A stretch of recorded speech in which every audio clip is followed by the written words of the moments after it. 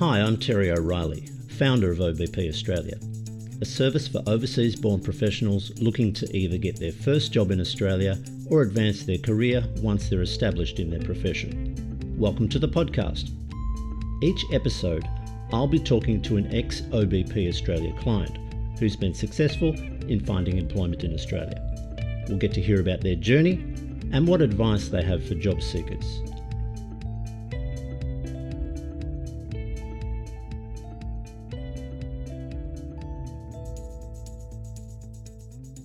Shihab is an insights and data specialist with extensive experience in the public sector at both state and federal levels, government agencies and private sector.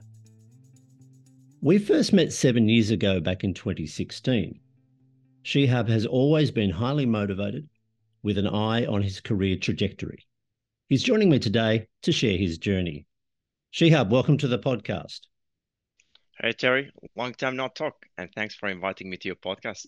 Thanks for joining me. Now, you've been here for quite a while now, but let's just take us back to when you first arrived in Australia. How were those first few months? Well, the first impression, honestly, Terry, I remember it was actually when I arrived to Australia in 2015. I left the airport at 8 p.m. on Thursday, and it was quiet in Perth.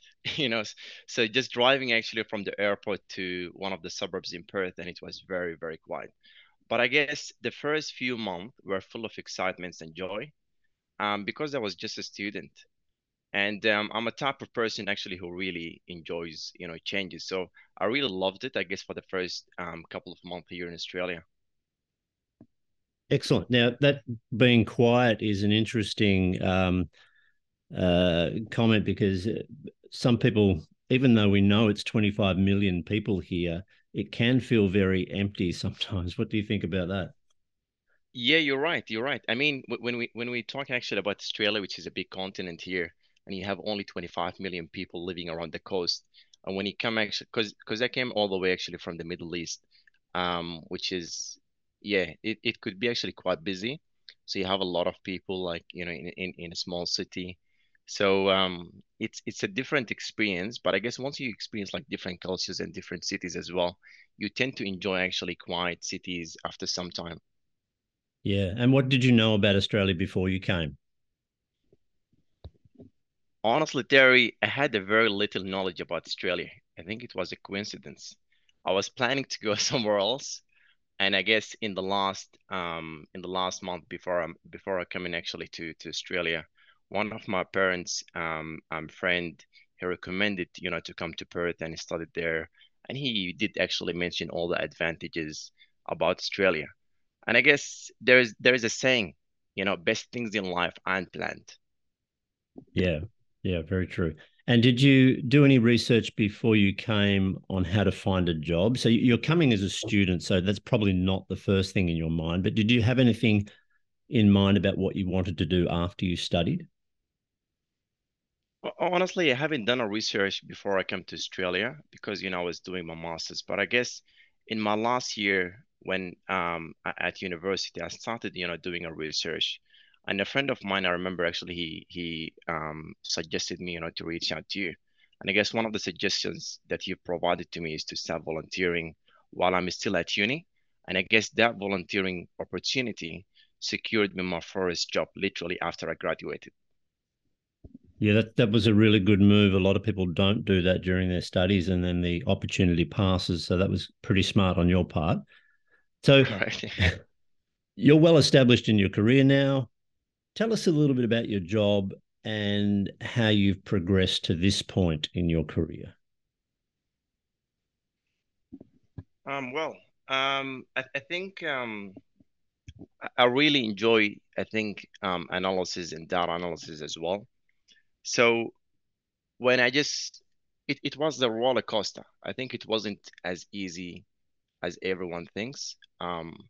Still, you had to work hard and do a lot of research and actually push yourself, I'd say to the maximum where you would be able to, learn from senior people actually in the industry. So I guess I've had a lot of challenges at the beginning, the first couple of years, but then after some time, actually, it becomes like something easy for you to be able to actually, maintain after some time. And you've worked across various sectors. Is it important to have specific industry domain experience or when you're working in data, or is data data? Does it apply across all domains? Honestly, data is data. And I remember in 2019, when I moved from Geelong to Tassie, and I was working actually federal government agency where it's more about people's data. And now I moved to Tassie where I worked in actually the energy industry, and it was very challenging to me to understand that data. And one of the senior analysts there used to work in that industry for over 12 years, and he said to me, Shihab, data is just data. So you have to know the data sources and where it's stored and what's the format of the data and how accurate is the information that you get as well. So when it comes to the data analysis phase, so you need to have like a little knowledge of the data. I mean, and by consulting with the subject matter experts, for example, like electrical engineers or doctors, just to get more understanding before you do your analysis. So, when you're moving across sectors, did you find that employers would value industry experience, or is it more about your data analysis skills? It depends on how actually you justify it. So when you go to an interview, probably you need to be confident in terms of the value that you're going to be adding to the new agency or to the new actually sector that you're going to. I guess normally before I start, I do some research and I put like some scenarios in terms of how I'm going to actually be analyzing their information or the data, and just make up like a scenario in the interview, and then yeah, and then it should be actually easy for them to be able, as long as you are able to learn and keen to learn as well, it shouldn't be a challenge at all. Right. So showing some interest in the industry is important as well, even though you haven't had experience in that area. Is that right? Yeah, correct. Yeah. And look, data's it's a broad term. Just tell me a little bit about what you do on a daily basis in your current role, let's say. Um, First thing first is I need to get my coffee before I squeeze my brain and deal with challenges.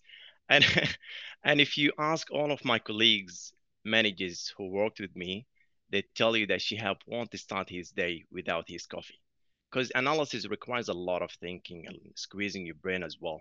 So I guess it varies. So attending meetings most of the time, either to gather requirements from stakeholders, presenting reports, or working with different business areas, like for example, IT teams, just to gather data from them.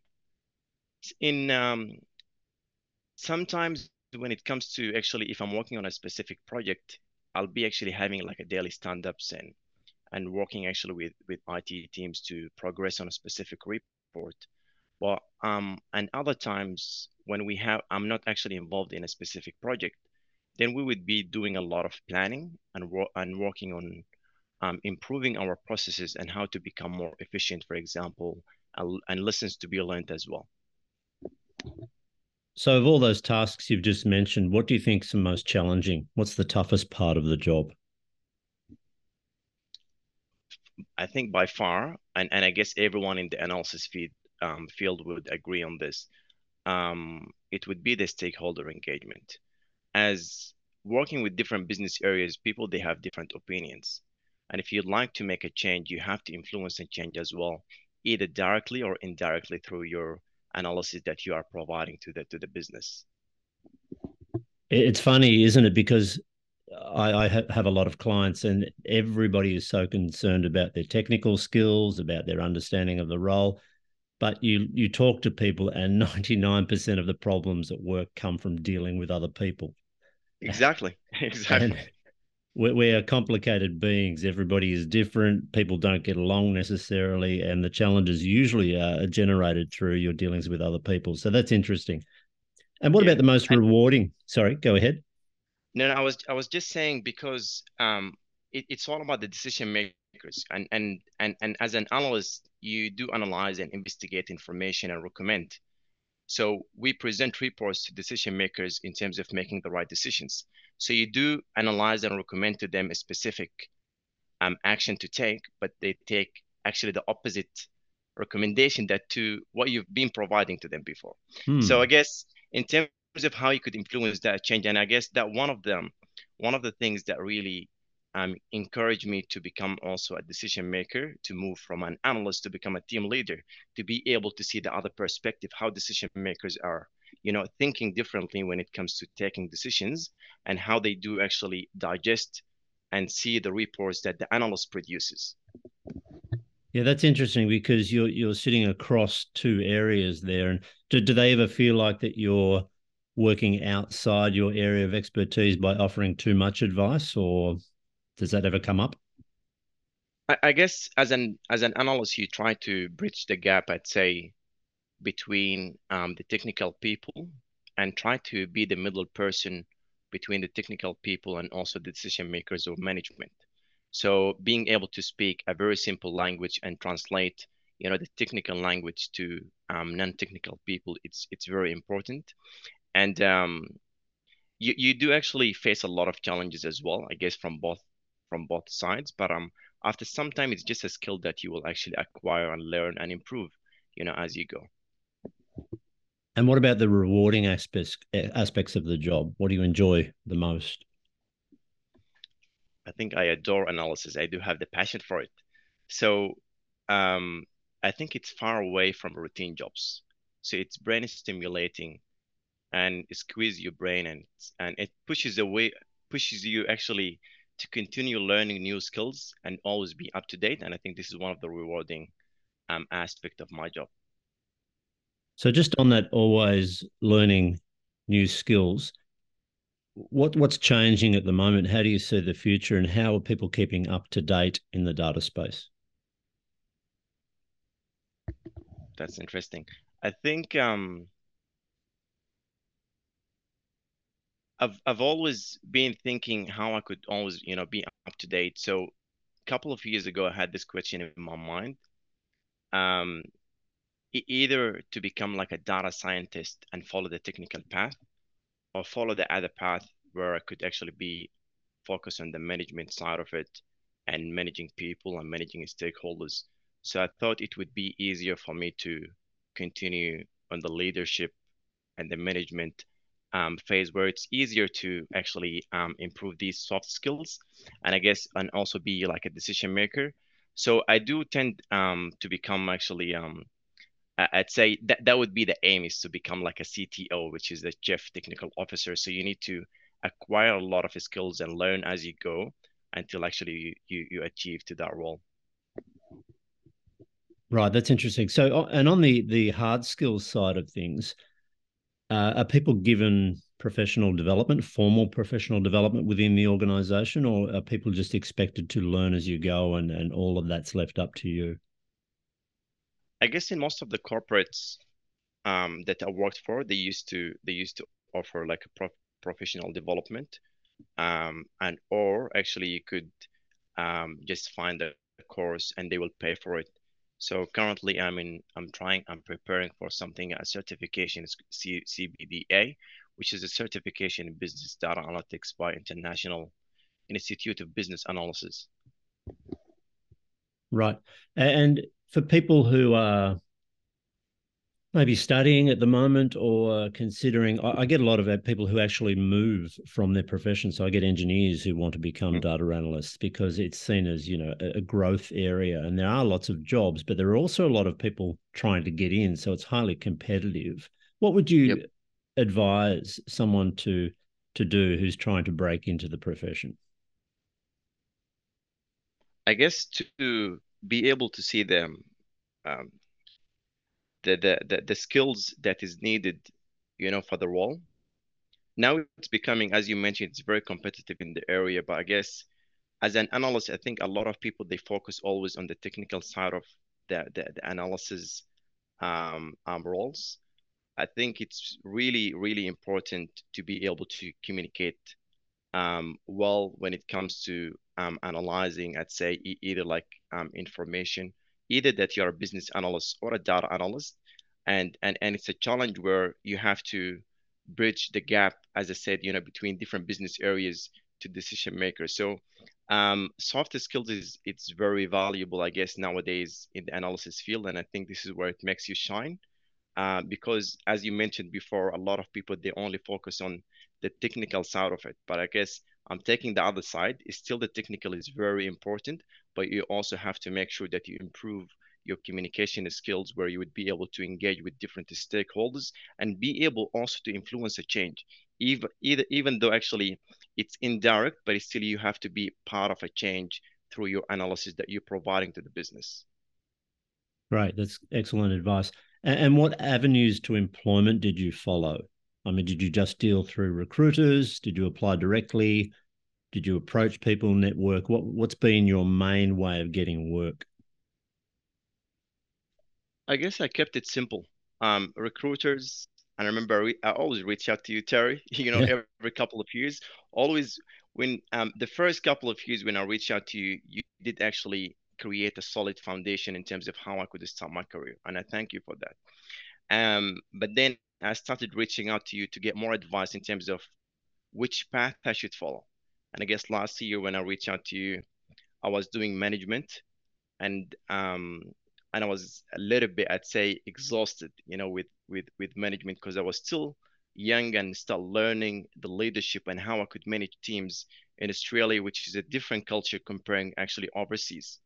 So I was saying, should I continue actually in that leadership or the managerial role, or go back actually to the technical role? So I guess reaching out to subject matter experts is very important, like yourself, and having the advice. And you've been actually a great mentor as well, in terms of providing a very valuable information. It could be only one call that all I need from you, Terry, but then actually that really gives me like a clear direction in terms of where I'm heading next. So recruiters applying to expression of interest as well directly to specific organizations. But I guess I was very lucky and blessed, I guess, with my career here in Australia. Well, that's great. Our conversations have been useful. I'm very happy to hear that. And just on the application process and so on, you must have had a few interviews over the years in Australia. Yep. Yeah. How would you describe the interview process in Australia for maybe people who haven't experienced it?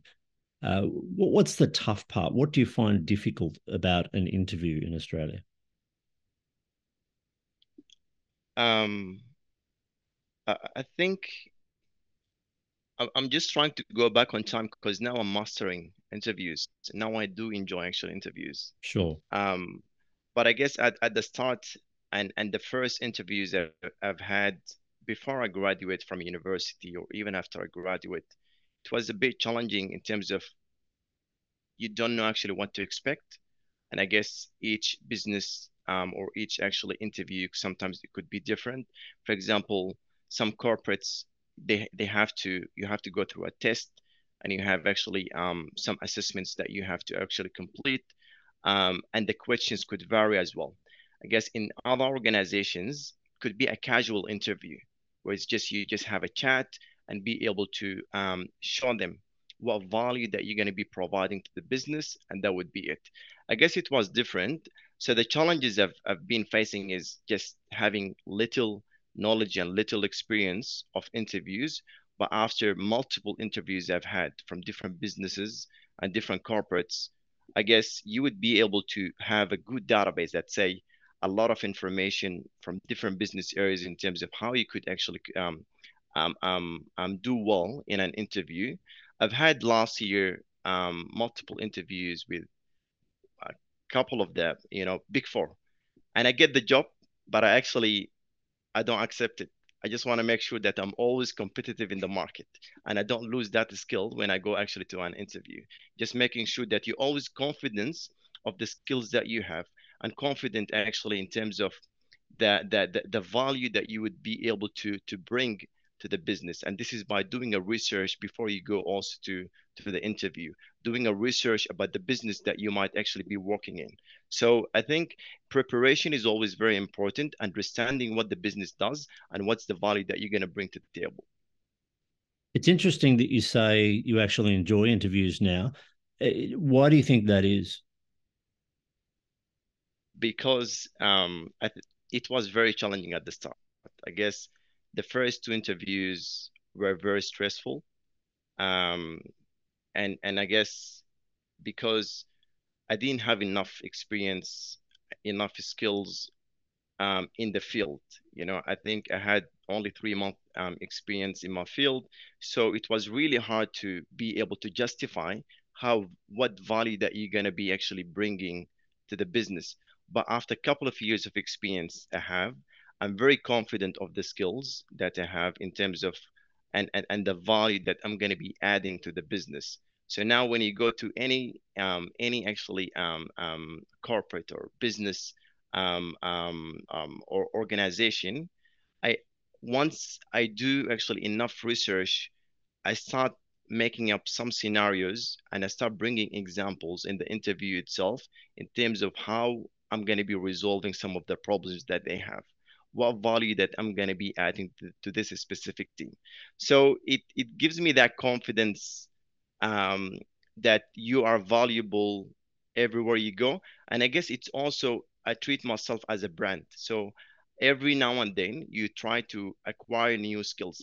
And I guess also one of the things, Terry, that you've mentioned to me, that was 4 years ago, is when you go to um, a new state or a new city, try to know actually the footy team that the people like. And when I went to Geelong, and that was the second job actually I've had in Australia, I started reading about Geelong Cats and the best players that they have. This is actually that was actually the icebreaker in terms of how we could start the interview. So because we are human beings, so just having that communication and be able to communicate efficiently, I'd say with people, it's very important. That's a really impressive strategy for approaching interviews, not just the football side of things, but the whole, having the confidence and almost like you're eager to show them almost, what you can bring for their organization. I think that's would be really impressive Exactly. for any employer. That's true. Yeah. So great work there. So finally, just to sum up, what advice would you give to somebody perhaps who has their visa, they're about to embark on the immigration journey, they don't know anybody in Australia, and they're just thinking, what is going to be in store for me? What advice could you have for somebody in that situation? I guess first thing first is to do a research. They have to do a good research and in terms of understanding the Australian market. Also the skills that is needed in Australia. I guess when you compare, you know, the, the the working culture in Australia comparing to rest of the world, um, I guess here they really admire skills. Knowledge and experience are also very valuable, but I think people they not yeah I mean back home experience comes first and knowledge comes second and skills comes third. Here skills is very important where being able to show them that you are able to learn.